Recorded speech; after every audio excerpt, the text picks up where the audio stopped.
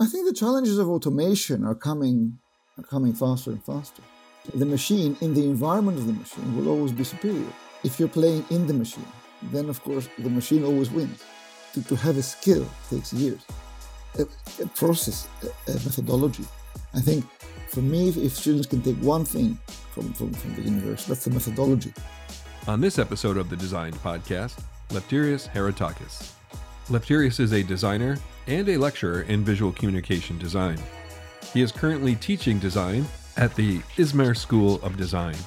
Lefteris has a depth of education spanning from the Royal College of Art, Kingston University, UCreative, Leeds Beckett University, and Bath Spa University. Lefteris has extensive knowledge and experience and is currently specializing in branding and publishing. You can find Lefteris across a wide range of social media, ranging from LinkedIn, Facebook, Twitter, Behance, and so many more. Lefteris and I have a depth of discussion on design education, and we hone in on the importance of methodology, and so much more. I hope you enjoy this episode of the Designed Podcast. Lefteris, welcome to the Designed Podcast. How are you? Thank you. Fantastic. Thank you for having me. Oh, yeah, without a doubt, we're glad to have you. I'm sure you got some great stuff to share with us today. You're over in London, if I'm correct? Right now, I am traveling. Yes. Oh, wow. Okay. Right now, I'm traveling. Right now, I'm in Izmir. Okay. All yes, right. Yes. Moving around. That's Yes, important, yes. Staying active. So tell us a little bit about you and your path through design and into academia, if you will.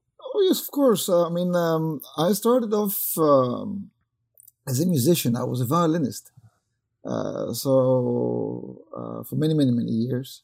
Okay. At 17, I realized that I don't want to be stuck in a room for 6 hours practicing, because I found myself be more social, and musicians tend to hang out with musicians, and the life you live, it tends to be very different. So I said, okay, what am I going to do? I'm going to start in the art. I mean, I was drawing anyway before, but there's a very strong link between art and music. So I started out. I went to England. I did a foundation in what is now UCreative in Maidstone. Okay. And then I sort of did it in a very intense year, which was actually one of the most intense years of my studies. I applied for illustration at Kingston. Those days was a fantastic place. I went to Kingston. I worked as an illustrator. Then I did the Masters at the Royal College of Art. Then I went into sort of various, advertising, design. For me, illustration was not enough. I wanted to expand. I wanted to do more, to see who's commissioning the illustrator, so the art director role. So I went through many roles. Because of my master's, I did a specialism in graphic design, and through advertising, and then through self-publishing. Had a self-publishing company. And about 10 years ago, I started teaching in Leeds. Okay. So when I sort of started teaching in Leeds, I realized that I almost didn't recognize the climate. Yes.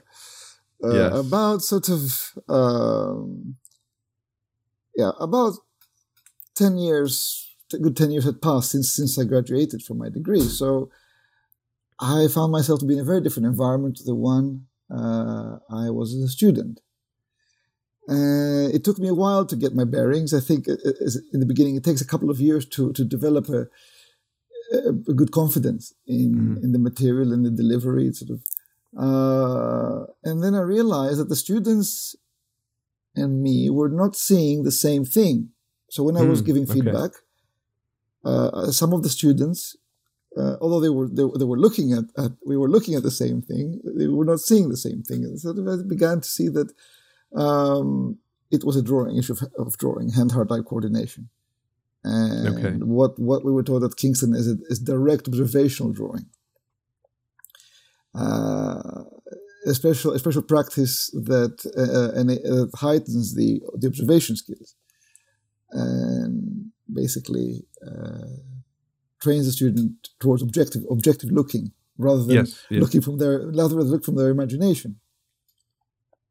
Okay. So I started a long journey through a teaching qualification as well that I got from Leeds, which was very good, postgraduate diploma in higher education, which really sort of helped me adjust my teaching towards a more student-centered approach as I realized I needed to feel the class to see what level I would teach, or to fill any gaps, or to cover any ground that might be missing from the particular cohort.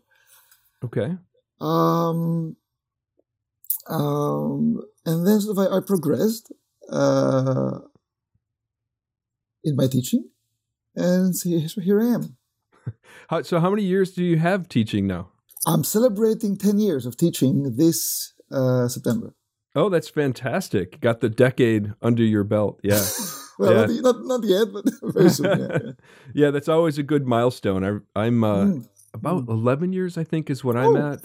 Without doing some quick math, that's where I think I'm at. So about the same. We entered around the same time then. So what areas have been your favorite? Well, I started as a illustration leadership sort of role. I mean, which I still have. But I found that teaching visual communication design, because this is where I've been teaching what we used to call it, like graphic design, illustration, digital media. Some call it different. It comes under different names. Yeah. Visual communication design courses tend to be the most challenging and the most tricky to teach, because when the student is very clear about what they've come to learn, they're also clear about where to focus. But when we're teaching sort of 5 or 6 disciplines, so really, for me, it's basically studio. It's more of the Bauhaus sort of model, that there is studio and everything is around studio. When things became modular, they were to the detriment of the student, because that modularized things in their mind as well. Whereas actually, teaching is not modular; it's studio, and anything that can help the studio progress. So you're kind of referring down to how they've made the blocks of time, right? Where they've dedicated like the 2.5, 3 hours for lecture studio class versus like the all day, you go in and you just work in the studio and you study and you make work and you critique work. The older approach gave a much better and clearer idea of what design is to the student. Mm-hmm. Now they compartmentalize everything.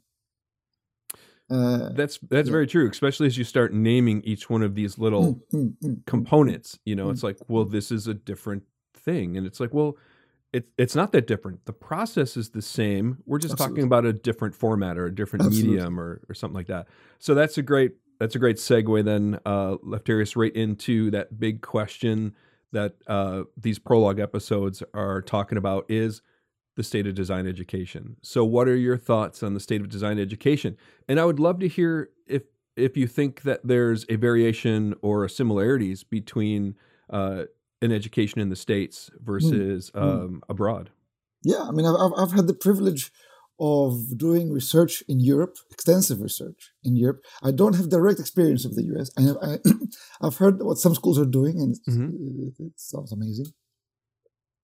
So I cannot talk about the US directly.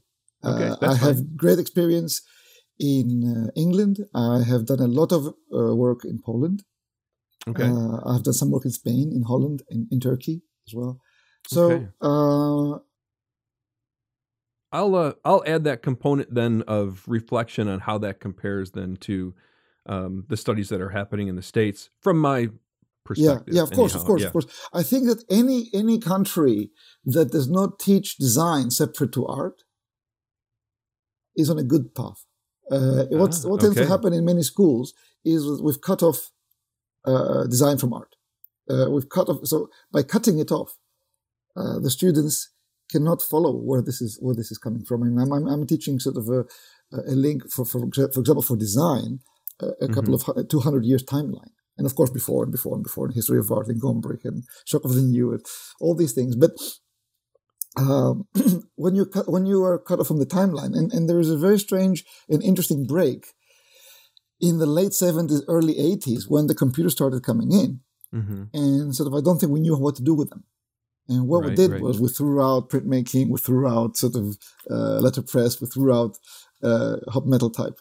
And now we seem to realize, hey, we need that thing. But most of the hot metal type has been recycled. A lot of the wood blocks have been gone to dustbin. So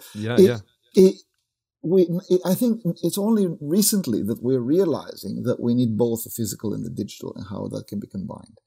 I agree. So any education that teaches, in Poland is fantastic, because they start from fine art. So they start from fine art, and they enter as fine artists, and then they specialize. Some schools, of course, forget to change the mindset. Mm-hmm. Oh, sure, yeah. So that creates some challenges, but the core, the core of the issues is that they teach design connected to the arts, connected to the drawing, connected to the hand-heart-eye coordination skills. And because the main question for me is, how do we handle the changes that are coming out through artificial intelligence and through all these sort of issues? Oh, sure, yeah. And of course, is to go to the ability. Paul Rand says, what distinguishes from a cow is our hands, that we use our hands. So it's, the more we train our hands, the more we use our hands, it's hand-heart-eye coordination. It doesn't matter if it's physical or digital. Some of my students have done some amazing drawings on the iPad, which would have needed a full-fledged studio of acrylics and brushes and paints and Procreate or any sort of other software on the iPad is tremendous. Or tablets. Yeah. Well, let me ask you a couple side questions to that. Of course. Then. So our university, we have all of our students come in as BA students in studio arts. Brilliant. And they have to, at the end of their sophomore year, they have to pass a review. They have a live presentation where they put up 10 to 12 of their works, and they have to speak about their works. And these are students who, they will have intro to graphic design, because intro to graphic design is a course for all of our majors in our art department. So they'll present and they pass that, right? Some may not. Some may need to, do some refinement and represent. But once they pass that, only then can they decide if they want to be a Bachelor of Fine Art, a BFA applicant. And once they get approved to be a BFA applicant, only then can they choose their area of emphasis, in my case, which would be the graphic design emphasis. Fantastic. So it's that sounds extremely healthy. Yes, yeah. So reflect on that a little bit. How does that... I think that's exactly how it should be done. Yeah. And I think that not many schools are doing it like that these days. Most schools are going directly into design. In some countries, they don't even regard foundation as necessary anymore, which is like, because which is a bit shocking. They sort of they said do some whatever you can and come in. So it's exactly that emphasis on rigor and selection. Yeah, I was talking to Diane Gibbs in the last podcast. And yes, I watched it. It was fantastic. Oh, thank you. Yeah. Diane's wonderful. She made a comment that what she would like to see differently is intro to graphic design at a freshman level. What are your thoughts on that? Where's a good entry point? Like, we've talked a little bit about foundations. We're talking a little bit about the graphic design area, and we're talking about having a solid arts foundation. So what does that foundation look like in your point of view then? The foundation for today, or the interdisciplinary, or the interdisciplinary, you mean? I think interdisciplinary, kind of what your vision might be. I mean, we're getting a little bit ahead of ourselves, because foundations is something I want to talk about as well. Okay. I mean, the foundation is I think the most important year in a student's career. I think for me it was the most. It had an incredible foundation. It's the most rigorous. It was exhausting. Yes. And you're wondering what's coming next. But it's extremely important of going through the various disciplines that are available to you. Correct.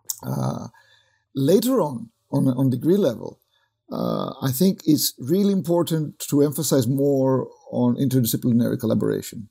So, if there is an art school with a university, then we can, the collaborations with various other disciplines like sort of psychology, economics, or to complement projects. Yes. I mean, for some branding projects, we've collaborated with psychology department. For some business projects, you collaborate with economics or marketing departments. So, because the knowledge has expanded so much these days that it's very hard for one person to cover everything. And for example, it takes much longer for a designer to create a business plan than an economy student. So that's true. Yeah, it's very interesting, and I think the future of education lies in the interdisciplinary collaborations. However, the emphasis needs to be on the skills primarily, and that's what you should be doing. Okay, what do those skills look like? I remember listening to Gary Rosance in a episode of Design EDU Today, and they talked about the importance of skill sets when students go to present their portfolios. So what do you think are the most important skill sets that we should be working on before they get into their advanced design classes? For what purpose? For what skill sets? That's a good question. Yeah. I guess it's going to vary depending on what area of graphic design they want to get into. If it's traditional, if it's screen based, if it's UX, UI, I mean, it if you're talking about professional skills, basic design skill sets that they need to look at. Okay, then the basic design skills, of course, again, we're going back to drawing. We're going back to being able to see rather than look, to be able to see things as tone, line, shade, color, texture. That's excellent. I'm glad to hear that. Yeah. Rather than seeing things as cloth or glass. Yeah. That's one of my. Well, that is the first assignment I have in Intro to Graphic Design. I have them find an image, an animal, an object, utilitarian kind of object, and a piece of food, and I have them draw it first. And a lot of students are like, "Well, I can't draw," and I'm like, "Well, I don't want you to draw. I don't care if you can draw. What I want you to do is see it. Exactly. I want you to see it." And then we break it down into a high contrast and a geometric, and I have them use line shape, in space, and figure out what does that represent if it was just a black and white. And we talk about geometric, and that moves us into, well, how does that reflect to a logo, or how does that reflect to typography? And then we reflect on, well, what does that mean in a composition then? How do we break that down into just formal space in a composition? So yeah, I'm glad to hear you say that. I think the drawing is also the fact that when one comes from a point of not knowing, and this is the wonderful thing about drawing, is that it can position oneself at the point of I don't know what it is, and I want to explore and find and discover. Yes. And that's what sort of, even though photography is fantastic and very useful, and I'm a big advocate, that's where it differs more, that it allows more time to discover. Yeah. So in that matter, you talked a little bit about blocks versus longer periods of time. What would you see as a structure you'd like to see us change from the 2.5, 3 hour long classes to something? So you're talking more. Student contact time has decreased. Yes. So student contact time has decreased. I mean, in my education, we've had about 40 hours a week of contact, not teaching, but contact. Also more access to time for studios. I mean, if studios can be open for 24 hours, that's fantastic. Mm-hmm. And there are some universities that do that. Not kicking students out. But in some countries and in some universities, contact time has been greatly reduced. And there is a certain amount of time that a designer needs to become a designer. It's not a quick process. There are courses, for example, that you can do it for shorter, but the time is necessary. Yeah. Do you think? The number of students per class is problematic? Yes. Do you think it's problematic now, or? It depending on the university. I mean, when it goes above 16 per 16 students per lecture, it gets tricky.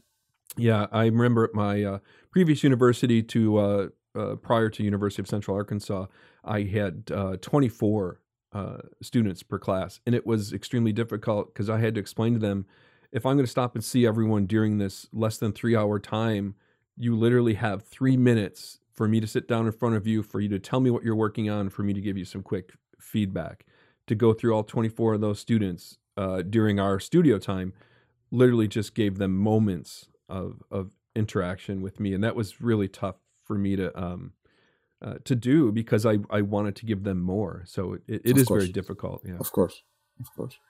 Depending on the university. Yeah. Yeah.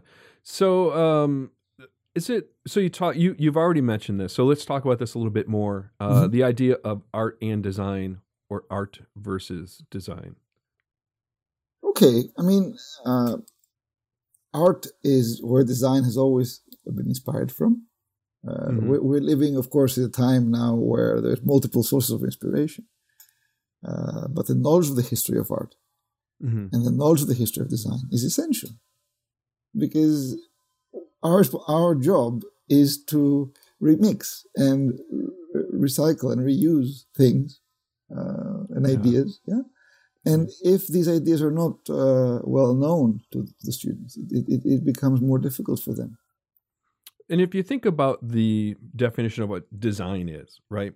And I think the biggest differentiation is that it's a plan to solve a problem. I like Paul Rand's definition. Yeah, and that is? Design is the method of putting form and content together. I like that as well. Yeah, go ahead. Sorry. Yeah.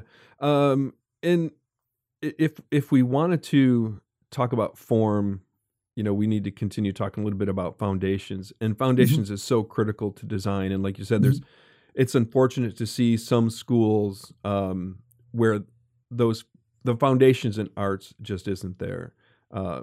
So what do you see as being an untouchable in foundations? Like what should never change? My experience of foundation, it's a very, very long time ago. So I have not been in foundation for a long time. Yeah. I think foundation is about getting the student through the various disciplines in the area so they can make a more informed choice. This is what it was about. So we get definitions. We're on the same page with the definitions. It was about getting through the various disciplines so that then we could make a more informed choice. Yeah. But of course, disciplines change. But the fundamental disciplines don't. For example, we might come up with all these new names for design. And user experience, user interface. But design is design. Yeah. That doesn't change. So realizing, but that comes later. I think that comes later. Yeah. So what would you bring to foundations to make a little bit of a change? What do we need progressively going forward as we look at the state of design education? We want to, it's changing. We know it's changing. We know that our young designers are being asked more when they graduate, to do more, to be more diverse, so on and so forth. What would you add to foundations that makes that more applicable to what the students' needs are today? I don't think the foundations need to change. The foundations are very necessary, and I think that students must go through foundation, even if they have the choice not to. I mean, we can talk more about the degree area because the foundation is fine. Yeah. But more about the future proofing of education. So that's something else.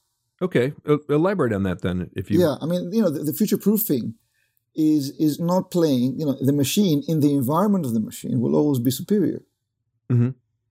Okay.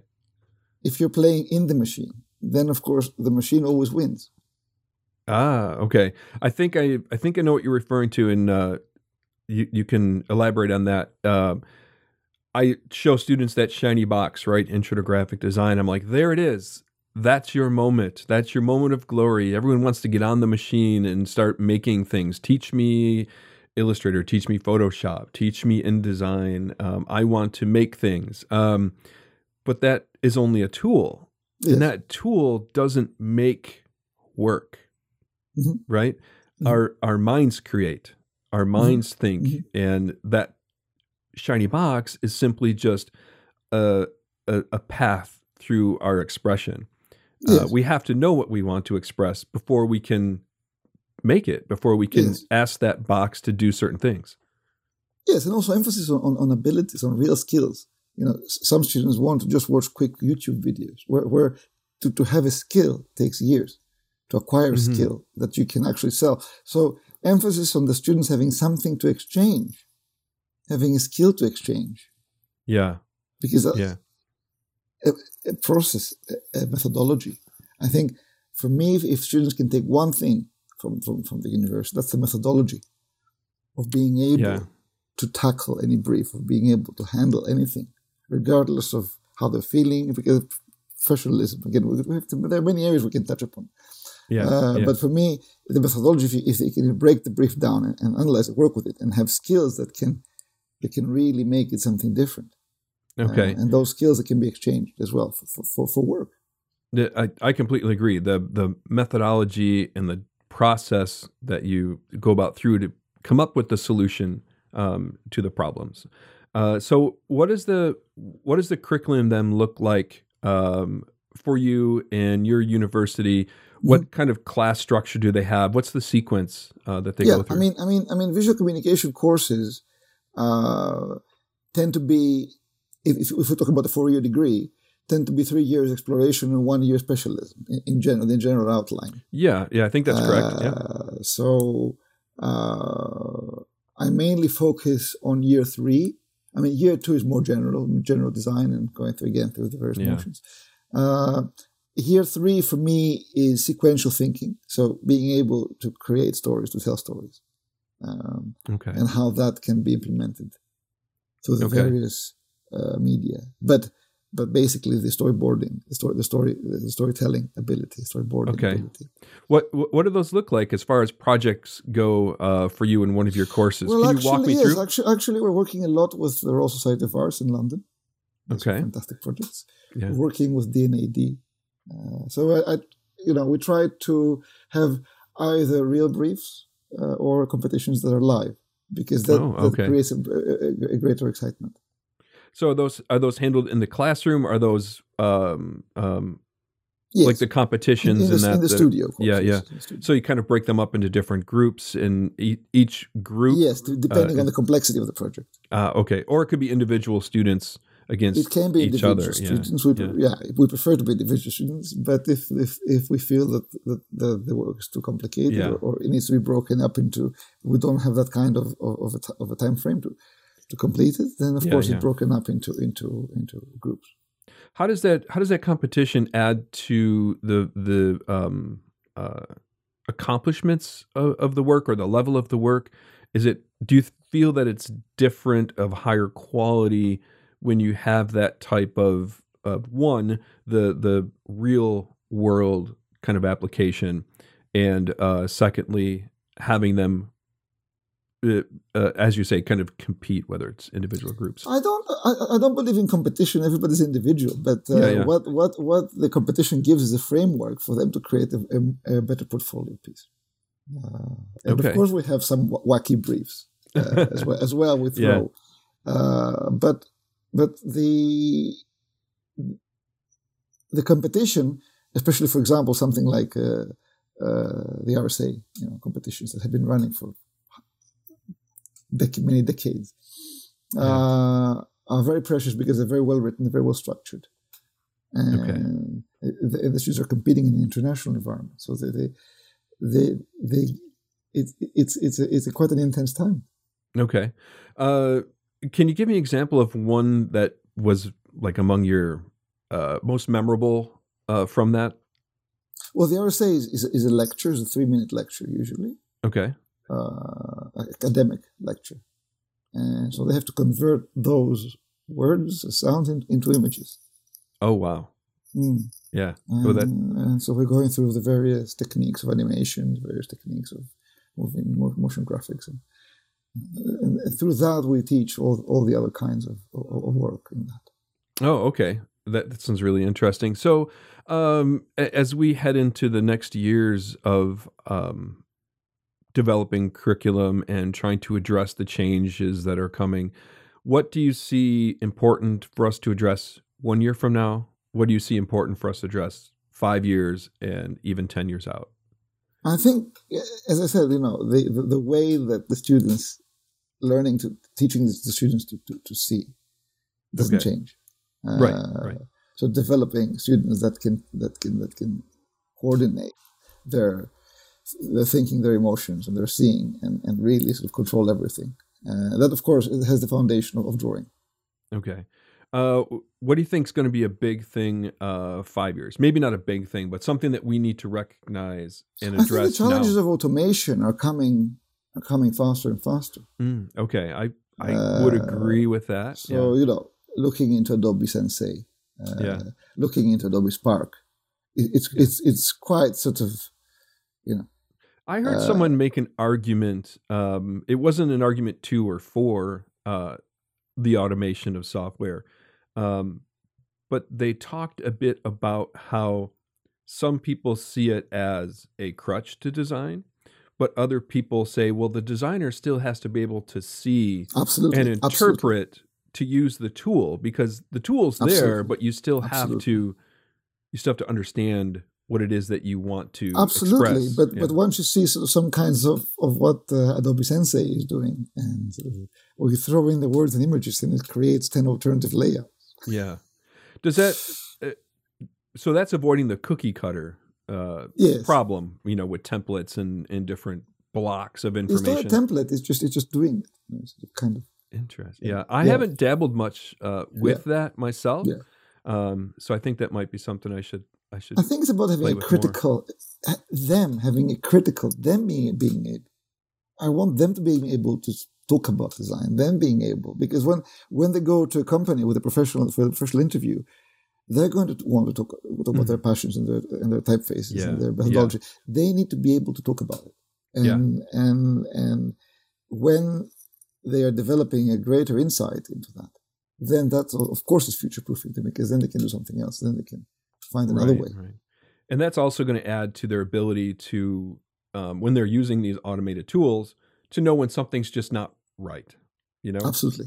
Where they can say, well, that was nice that suggested I do this, but that's not designed and well. Also having the being brave enough to follow really their passion, and that's what very few schools do. I think a lot of schools actually curate the final show. They actually tell students how to design, and there are very few schools that actually take the risk.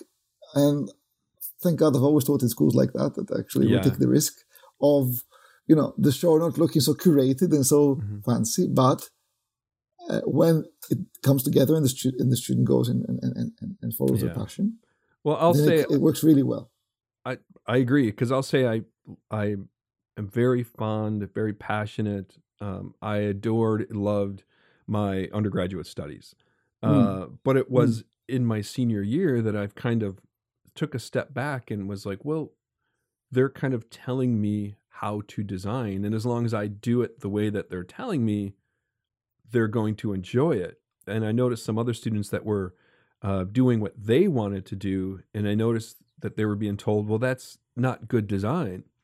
So I found that rather interesting. So now, me as an academic, I'm not trying to teach them what to design or how to design. I'm trying to talk to them about methodologies, process, process, absolutely. How do they interpret? What's their aesthetic? What's their style? Because I don't want a cookie cutter, design that looks like something I've done. Because at least straight on employment. Yeah. I mean, 40% of Behance portfolios look pretty much identical. And very true. As an art director, I would have trouble picking about 40% of portfolios I see today. I mean, it's a pretty conservative number, but coming out and having the conviction. But that comes from good education. That comes from having the conviction from your education, from having the security from your education. Yeah. And if your education was like express kind of course, that just rush through everything, then of course you're not going to have the confidence. I agree. And with those 40%, like you said, I always talk to students and I show them Pinterest and Dribbble and Behance, and I'm like, look at all this beautiful work. And they're like, wow, I'll never be that good. And then I said, you you need to pause for a minute and you need to look at that work and Analyze then you ask yourself, analyze. Exactly. Is it solving a problem or is it just pretty work? Eye candy. Yeah. And pretty work will not get you employed. Being able to think will get you employed and have innovative solutions, to way to express and a way to solve those problems. Absolutely. What about 10 years? Can we see that far ahead and kind of look at what that might be in 10 years? I think no, because I think the world is changing so much and so fast. I think, we revise things every year or every 6 months, we improve things, but no, I think it's too far. Yeah. And we see tools and solutions come and go. I think about the first one that comes to my mind, unfortunately, is like Adobe Muse. How that was supposed to be a big answer to that kind of automated plug and play. A lot of the community was very upset though, because it had some incredible features about it. Yeah, I think yeah. A lot of the community feels that it was a mistake for Adobe to actually axe Adobe Muse, we were very shocked because they had created some. If we're going to talk about software in Adobe, there is a.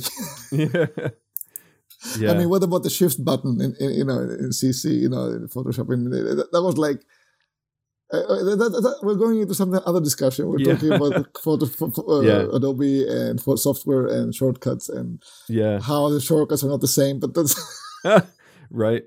How the command place is different in Illustrator and in design. But that's a different discussion. There could be a whole discussion series on stuff like that for sure. Let's talk about advice, right? Mm-hmm. If I'm just starting out and I'm so eager to become a design educator, educator or designer? Design educator. So you and I both remember those moments when we were young designers and we made that shift to become design educators, and the thrill that was behind that to see the students grow and prosper. I still talk about that aha moment, when you're teaching and, you see a student, you're like, oh, you're so close. And then they just go, oh, it feels so rewarding. So there's designers out there that are making that shift, or young designers that are going to just enter into design education. Advice for those folks just joining this wonderful career of design education. That's the first time I've been asked this question. It's a very nice question. Okay, I think one needs experience before they go. I mean, it's our field is not one that you can just graduate and go. You have got to go through the motions of industry. Okay. So it's something that if you haven't swam in the ocean, then it's very difficult to actually ever have a living experience of it. Oh, that's a great analogy. That experience. I mean, I'm still a designer, so I mean, I'm still sort of having projects, and I want to be in the design, because if I'm not swimming again, I will have nothing to report back. So I'm taking on as many design projects as possible. Yeah, to be able to be current and to be able to handle things and to be able to report back, into the studio with conviction, rather than talk about things that were in the past. Right. I think that's the majority of design educators. I know there are some out there that are not, and they're research based, and they want to stay with, of course, that type of approach. So as a young, if they haven't had the experience, if they haven't been out there designing, for a firm, an agency, freelance, or in some capacity, would that be your first advice then? It's like, well, spend some time in the professional world first, and then join, and then come back. Absolutely, in. Have an experience, and also checking their motives. Okay, because it's not. It's something that why they're doing it. Okay, this is the motive is very important. Yeah, what's a dangerous motive? Putting you on the spot. It's a dangerous motive. I think that it's a kind of a sacrificial job, isn't it? It's like how the candle burns in a way to give off the light. So it's a kind of a sacrificial job. It's not, it's just checking the motives really before they go into it. Okay, I like that. Yeah. So you're going to say, yeah. And also, what really helped me a lot. I mean, okay, colleagues, but teaching qualification. I cannot stress that enough. Say that again? No, teaching qualification. Ah, okay, sure. A good teaching qualification, so that they know, because not every good designer is a good lecturer. In fact, I think, again, I'm going back to Paul Rand, because he's the greatest example of an incredible designer and an incredible lecturer. Yeah. And these things are very rare. Yes. So not everybody's cut out to be a lecturer. So the motives, again, do you enjoy the real design world and sort of want to be there? Just the real motives inside. Okay. Yeah. All right. I like that too. How about advice for design educators that are preparing their students to hit that professional career? What advice would you give for students? You mean advice for students? Well, we'll touch on students too, but also I was thinking about for design educators, advice for them for preparing students for success. I think apprenticeships is I would say, it's like preparing students, giving them the skills to be able to work for the best, even for free for a while. Mm-hmm. It's like that is like the most invaluable thing. Getting apprenticeships as often as possible, or as much as possible, during summer breaks, or during, for me, I was doing apprenticeships throughout as a student, and that's what really helped me understand where I am. Okay. Do you think those experiences should be diverse for them? Do you think they should be encouraged to find something that's local in their own community, or do you think they need to travel to a different city? They need to go for the best, wherever that is. Go for the best. Okay. And compete, because of course, if you have a studio or an agency, of course there's going to be 1,000 people wanting to work for free. So how do you get through that? That's an excellent one. So any students that are listening or watching the podcast, advice for them? The same, apprenticeships. It's like getting into the real world. Do not go freelance. As when you graduate, it's a big mistake. You've got to work 4 or 5 years for a company. Realize how the company works. Have a mentor. I think students these days go to freelance too early, and they're all eager. They don't understand the complexity of it. Right. That's what I was going to say. The complexity behind working with clients through the process and answering their giving an answer to their problem, because Absolutely. if you don't, if you don't succeed, you're not going to continue to succeed. So you have to understand the diversity and the challenges, the hurdles, the complexity to that. Absolutely. People now need mentoring throughout. I mean, mentoring and is essential. Right. But even when it comes down to trying to price a project, that's like a whole nother college degree if you wanted to, it's complex. It's complex. Yeah.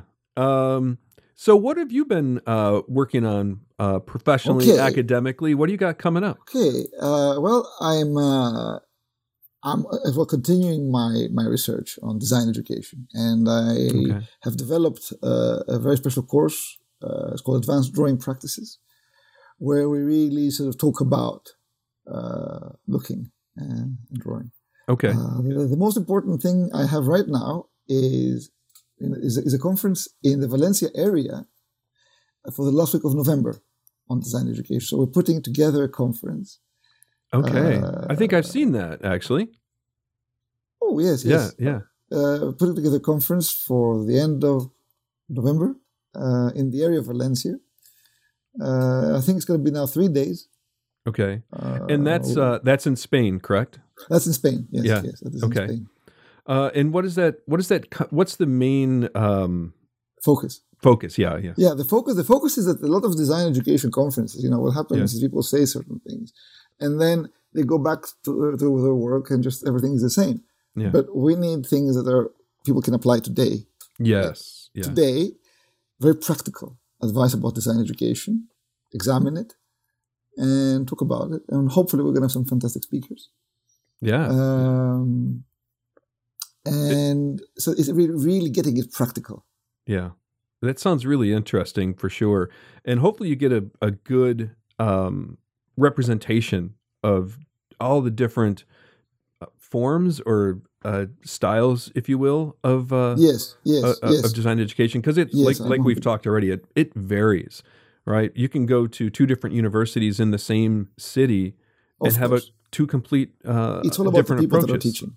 Yeah. Oh, absolutely. Yeah. Absolutely. Do you think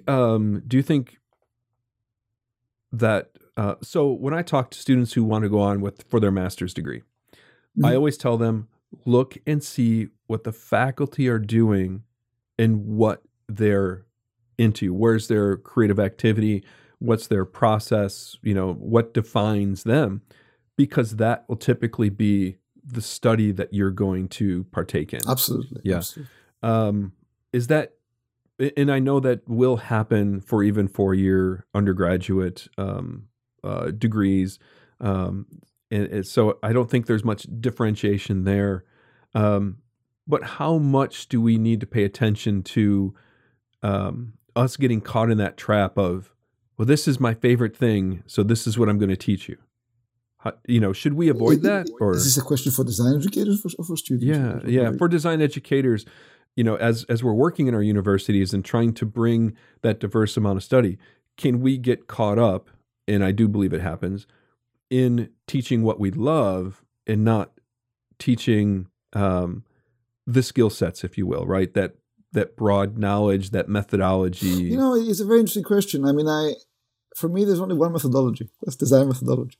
I went to a very, very good illustration course, yet I learned skills myself. I mean, I learned drawing, but anything else additional, there was no time. Of course, students need to realize that the learning is out there and they need to take ownership of it. Yeah. The university is about giving the framework, of course, giving the methodology, applying the methodology. It's like, the map is not the territory. We give them a map. We give them a methodology written, but until they get to know and use the methodology. It's really one design methodology we're teaching. Yes. In everything. Yeah. So students need to be aware not to get caught up in the passions or the expertise of the faculty, if you will, and realize that there's still the methodology even behind what they're looking at. And students need to think about, well, how do I think about the method that they're doing and not the what it is, the visuals that they're creating? Absolutely. Yeah. And linking the learning to the real world, because the real world is really important. So getting to know where design is at the moment, and how what they are doing has a reference to the real world, and the expectations are continuously getting higher. Yeah, and then that interprets into what they create, into their visuals, into their aesthetic. I'm sure. Absolutely. Yeah. I really enjoy that. Is there anything else that you got going on in the background, or just no, not for the next 6 months. Big focus on that conference. Big focus on the conference, because that's we're trying to make it original. Make the original conference, and there's coming from the love of education, really, just about the love of education. I can't complain with that at all, and that's where I'm at. That's where I find the most enjoyment. It's being in that classroom. Yes, I miss being a full-time designer, sort of. Like you said, always need to create, always want to keep creating. But man, stepping in that room and working with the young people and seeing that energy, hopeful energy, because there's those moments where you're like, come on, guys, let's all wake up. I know it's early in the day here. It's 10 a.m., but we've got to put on our creative hats here. But absolutely. And then that aha moment, and you see it come together is just so rewarding. So any of our listeners and viewers, if they want to find out more about you, what where can they find you? How can they connect with you? Where would you like to send them? We're going to put some links underneath. I mean, my main website is heretakis.com, but excellent. Yeah. I mean, if one Googles my name, there are quite a few links that Yeah. It's amazing, right? In this world today, it's like, well, just run it through Google and it'll tell you everywhere I am, right? It'll tell you if I'm here, there, or anywhere. So that's fantastic. Do you have any closing thoughts? Anything that we didn't talk about that you really would love to add? We covered a tremendous amount of material. Yeah. I think again, Paul Rand, he said everything, but design needs to be out of love and not out of any ulterior motive. Just to quote him again, it's got to be produced out of love and not out of an ulterior motive. Yeah, because it's not about we have to realize that today in the world, profit is a result, not a target. It's not an aim. We cannot aim for profit. This profit is a result while we're doing something out of love. Yeah. If your passion is there and if your love is in there and you're putting it into the work, that's a general you message, will profit. You will profit from that in more ways than just financially. Of course. Lefteris, this has been a great conversation. Well, I really appreciate your time. I don't know what time it is over where you're at. It's 5:30. Oh, it's not too bad. 20 to 6. That's perfect. Not too bad. Right. Just the morning over here, so the evening over there. Oh, fantastic. Yeah. Well, again, Lefteris, thank you so much. I really appreciate our conversation. I really enjoyed that. Yeah. So let's continue doing good work and let's keep creating success in design education. Absolutely. Yeah, you bet. Thanks so much. Have a wonderful day. I will. And you as well. We'll talk with you soon. Of course. Take care. All right. Bye.